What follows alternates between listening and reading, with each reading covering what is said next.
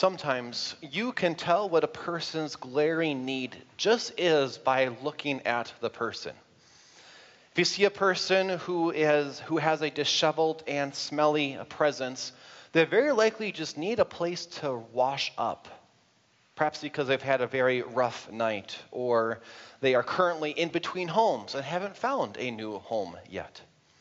If you see a person with red puffy eyes and tear-stained makeup, well, they need a hug and a listening ear because their heart has been broken in some way. Other times, it's not so obvious what a person's glaring need is. A person with a diseased mind is often cast off as just plain weird or ignored or made fun of, instead of receiving the professional help that they so desperately need. A person with unspoken regrets needs to hear the liberating word of forgiveness. And yet how hard it is to receive what you need when you keep it all bottled up as a secret. How glaring would you say your need is for a Savior? We certainly know that we need him because we have a problem with sin. When Adam and Eve, when they brought sin into the world back in the Garden of Eden, it has come down to every generation since, including to us. And we see how glaring that need is. Perhaps sometimes it's very obvious, like when death takes away a loved one, we see this should not be. Other times we don't realize how much of a need we have because we try to explain it away as just part of life, a part of human behavior, like feeling shame at one's own nakedness. Perhaps we make it even worse when we engage into sin, like when we desire to know both good and evil from firsthand experience. Regardless of how much you recognize your glaring need is for a Savior, doesn't change the fact that this problem with sin that we have, well, we're helpless. We can't fix it on our own. We need a Savior. And that's why we are so happy to hear the blessed news of Christmas, of a Savior born to us. As we begin our Christmas meditation, we hear the glaring problem of sin that we have, and we tune our ears not just to our need of a Savior, but to how wonderful the news is of Christmas, of a Savior born for you and for me. A reading from Genesis chapter 3. Now the serpent was more clever than any wild animal which the Lord God had made. He said to the woman, "Has God really said, 'You shall not eat from any tree in the garden'?" The woman said to the serpent, "We may eat fruit from the trees of the garden, but not from the fruit of the tree that is in the middle of the garden. God has said, 'You shall not eat from it. You shall not touch it, or else you will die.'" The serpent said to the woman, "You will not certainly die. In fact, God knows that the day you eat from it, your eyes will be opened, and you will be like God, knowing good and evil." When the woman saw that the tree was good for food, that it was appealing to the eyes, and that the tree was desirable to make one wise, she took some of its fruit and ate. She also gave some also to her husband who was with her, and he ate it. The eyes of both of them were opened, and they realized that they were naked. They sewed fig leaves together and made coverings for their waists. The word of our Lord.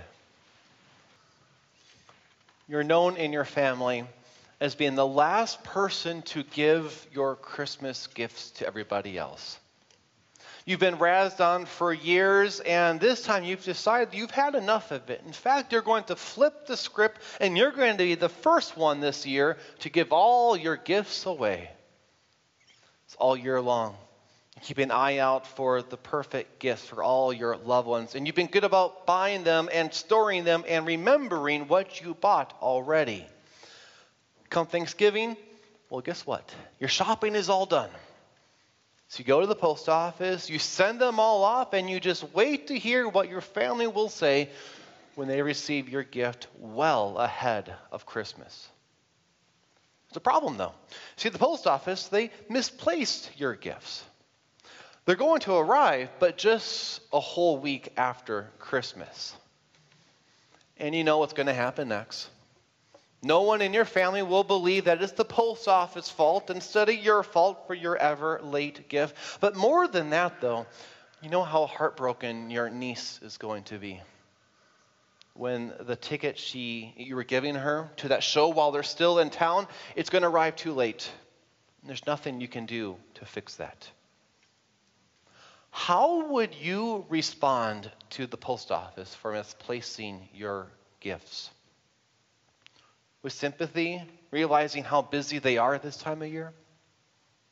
With disappointment and termination to just move on with life to what goes next?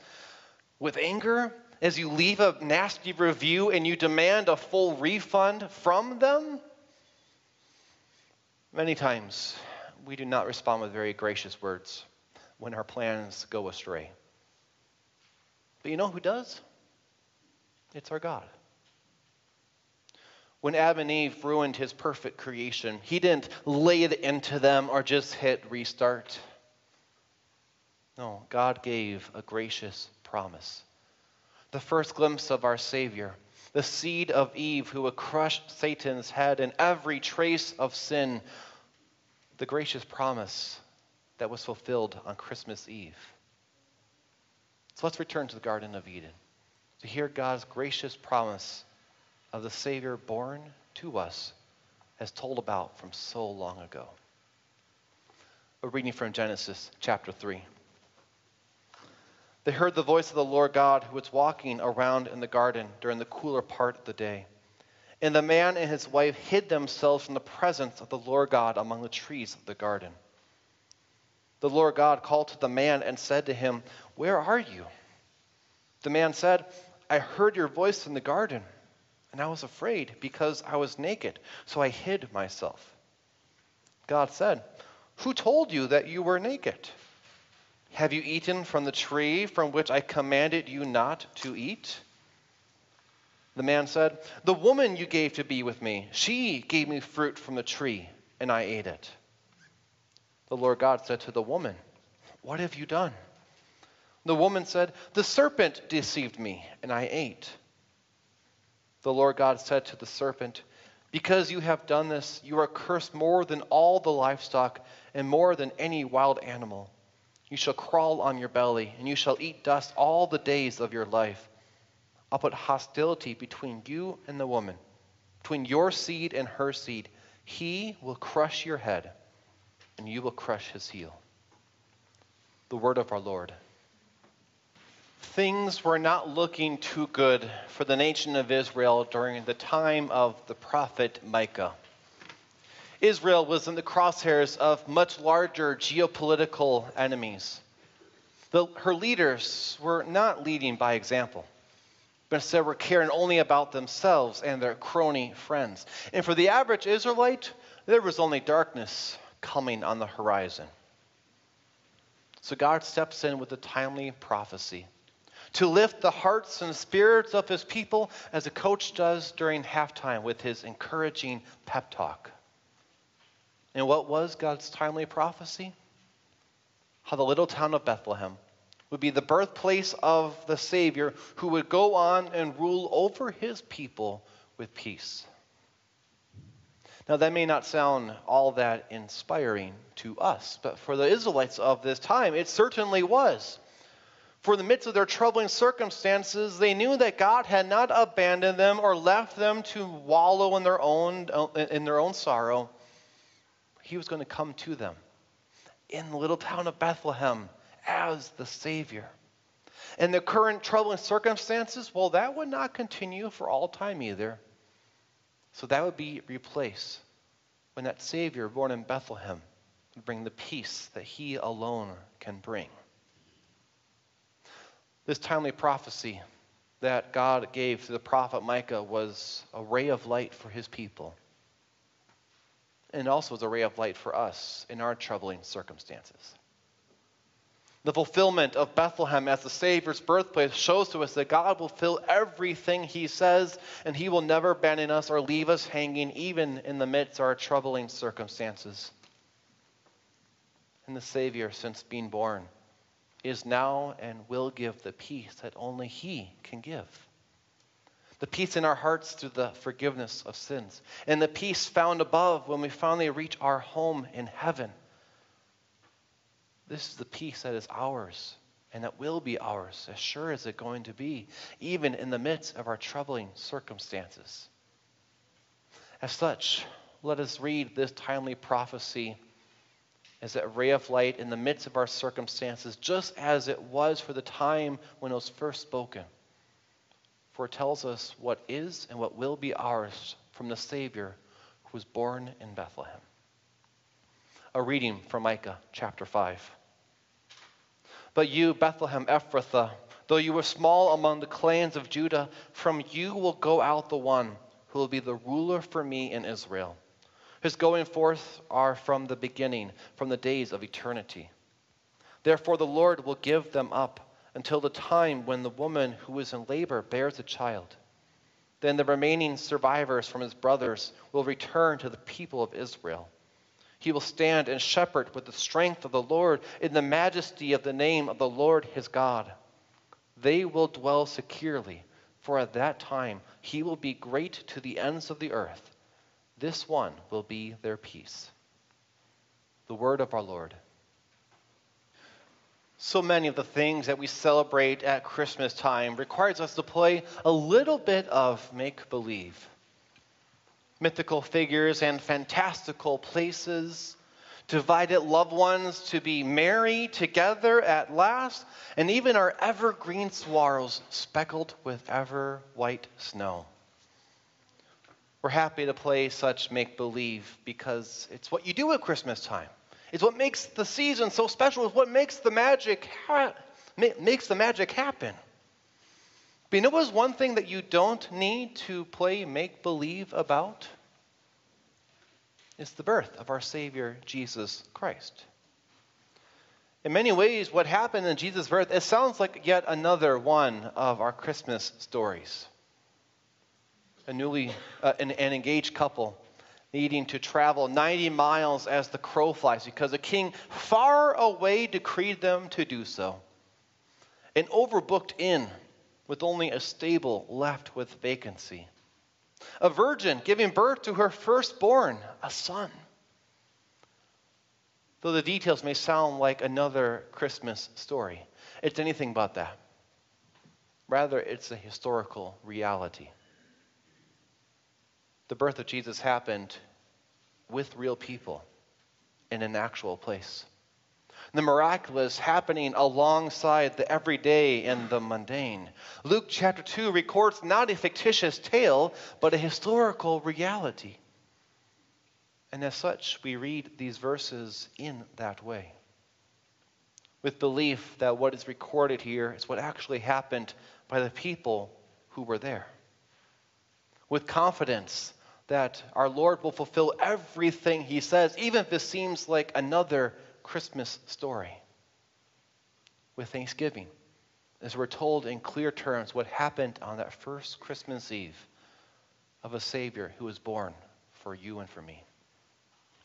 A reading from Luke chapter 2. In those days, a decree went out from Caesar Augustus that all the world should be registered. This was the first census taken while Quirinius was governing Syria. And everyone went to register, each to his own town. And Joseph also went up from Galilee, out of the town of Nazareth, into Judea, to the town of David, which is called Bethlehem, because he was from the house and family line of David. He went to be registered with Mary, his wife, who was pledged to him in marriage and was expecting a child. And so it was that while they were there, the time came for her to give birth. And she gave birth to her firstborn son, wrapped him in swaddling cloths, and laid him in a manger, because there is no room for them in the inn. This is the word of our Lord. Your phone rings, and it's a number that you do not recognize. However, it has a 520 area code, so you decide to answer it. You say hello, and the person on the other line says, "Good morning. You've been selected to win $100. Just tell us the name of your favorite radio station, and if it's us, you're $100 richer." Do you believe the extraordinary news you just heard? You come from a large family, and all of your siblings live across the whole map. You invite them to celebrate Christmas with you every year, not expecting them to come, but you want them to feel included. This year, as you check the RSVPs, you see that your favorite sibling marked yes, attending. Do you believe the extraordinary news? The shepherds asked themselves the same question when they heard the angel's extraordinary announcement of what was happening there on Christmas Eve. Their longed-for Savior was there in Bethlehem within walking distance. Christ the Lord was a newborn infant wrapped in swaddling cloths and lying in the animal's feed box. Peace from God himself was upon sinful humans like us. Well, that's just simply extraordinary. And so it's extraordinary today, too. You see, Jesus, he may not be in Bethlehem anymore, but we can find him just as easily a page away or a tap away in the Word of our God. Christ the Lord took on human flesh, so he could be just like us in every way except without sin. Peace and goodwill continue to be upon all of us sinful humans, even us, because of what Jesus did as our Savior. It's extraordinary, but it's also true. As such, let's listen to the angel's extraordinary announcement and to marvel with those shepherds of the incredible news of what happened on Christmas of a Savior born to us. A reading from Luke chapter 2. There were in the same country shepherds staying out in the fields, keeping watch over their flock at night. An angel of the Lord appeared to them, and the glory of the Lord shone around them, and they were terrified. But the angel said to them, "Do not be afraid, for behold, I bring you good news of great joy, which will be for all people. Today, in the town of David, a Savior was born for you. He is Christ the Lord. And this will be a sign for you. You will find a baby wrapped in swaddling cloths and lying in a manger." Suddenly, there was with the angel a multitude from the heavenly army, praising God and saying, "Glory to God in the highest, and on earth, peace, goodwill toward mankind." This is the word of our Lord. Sometimes you just can't help but to show the joy that you have within yourself. Newlyweds often show this joy as they enjoy all of life's annual events with an extra measure of joy because they get to do it in a whole brand new way as a newly married couple. When the medical test comes back negative, you can't help but show your joy as those concerns and fears melt away and you tell everybody what is not the case. When you find that perfect gift, that person who's so hard to shop for, you can't help but smile when you see it, and you can't wait to see them open it, to see the face, see what their face will be, what you gave to them specifically. The shepherds had such an overwhelming joy when they saw who was lying there in Bethlehem's manger. They were filled with such joy not because they saw a cute, cuddly baby, although that is a good reason right there, but specifically because of who this baby was. It was their Savior, born just for them. And when they went back to watch over their sheep out in those fields nearby, well, they told everybody along the way what they heard the angel say, who they saw in Bethlehem's manger, what it meant for them as God's forgiven children. You and I can have the same joyful reaction. Because when we look into Bethlehem's manger, do you know who we see? The same Savior who was born for you and for me. The Savior who was born so that he could live, die, and rise for us.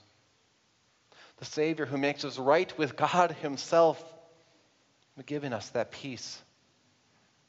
Our Savior who takes our sins away and opens to us the door to eternal life in heaven. This is who we see when we look at Bethlehem's manger. And as you leave here this evening, don't be surprised if you have a joyful smile on your face. It's because you've heard and seen the same thing those shepherds did from so long ago. Of a Savior who was born for you, who brings you immense joy. A reading from Luke chapter 2. When the angels went away from them into heaven, the shepherds said to one another, "Let's go to Bethlehem and see this thing that has happened, which the Lord has made known to us." So they hurried off and found Mary and Joseph and the baby who was lying in the manger. When they had seen him, they told others the message they had been told about this child. And all who heard it were amazed by what the shepherds said to them. But Mary treasured up all these things, pondering them in her heart. And the shepherds returned, glorifying and praising God for all the things they had heard and seen, which were just as they had been told. This is the word of our Lord. How long is it that Christmas will remain in your home? Will it last until the tree and the decorations are taken down for another year and the carols are finally quiet on the radio? Will it come to a screeching halt when everyone goes back home and life resumes its normal? Or will Christmas live on long after most people have gone to the next season? One way or another, eventually Christmas will leave our homes. But you know what never ends? The glorious result that comes from the birth of our Savior in Bethlehem. We hear about this glorious result and what it consists in our verses from Titus chapter 2. As God's grace appearing, bringing salvation to all people. God's chosen people, purified from sin and redeemed from its captivity.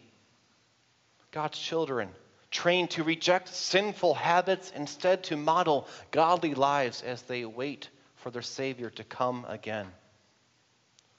For those who celebrate Christmas for the reason found in Bethlehem's manger, this is the result that will live long after those Christmas decorations are put away. And I pray that this includes you too. Because you see, Christmas is just the beginning of what your Savior has done for you. After Jesus grew up, he has done so much more as your Savior. He wants you to better know and believe in. And invite you to do just that. Come back tomorrow morning as we see how our Savior was born to dwell among us tomorrow at 10 a.m. If you already have a church home, then continue worshiping with your brothers and sisters in Christ as you encourage one another to keep focused on Christ and all that your Savior has done for you. And if you don't have a church home, then accept our invitation to do so here at Grace, our sister churches across the whole country. Because you see, eventually, Christmas will leave our homes. But the glorious result of the one born in Bethlehem, well, that will never end. And as we see where that glorious result comes from, it comes to one place. To what happened here in Christmas, in Bethlehem, of a Savior born for you and for me. A reading from Titus chapter 2. For the grace of God has appeared, bringing salvation to all people. It trains us to reject ungodliness and worldly lusts, and to live self-controlled, upright, and godly lives in this present age, while we wait for the blessed hope that is the glorious appearance of our great God and Savior, Jesus Christ. He gave himself for us, to redeem us from all lawlessness, and to purify for himself a people who are his own chosen people, eager to do good works. This is the word of our Lord.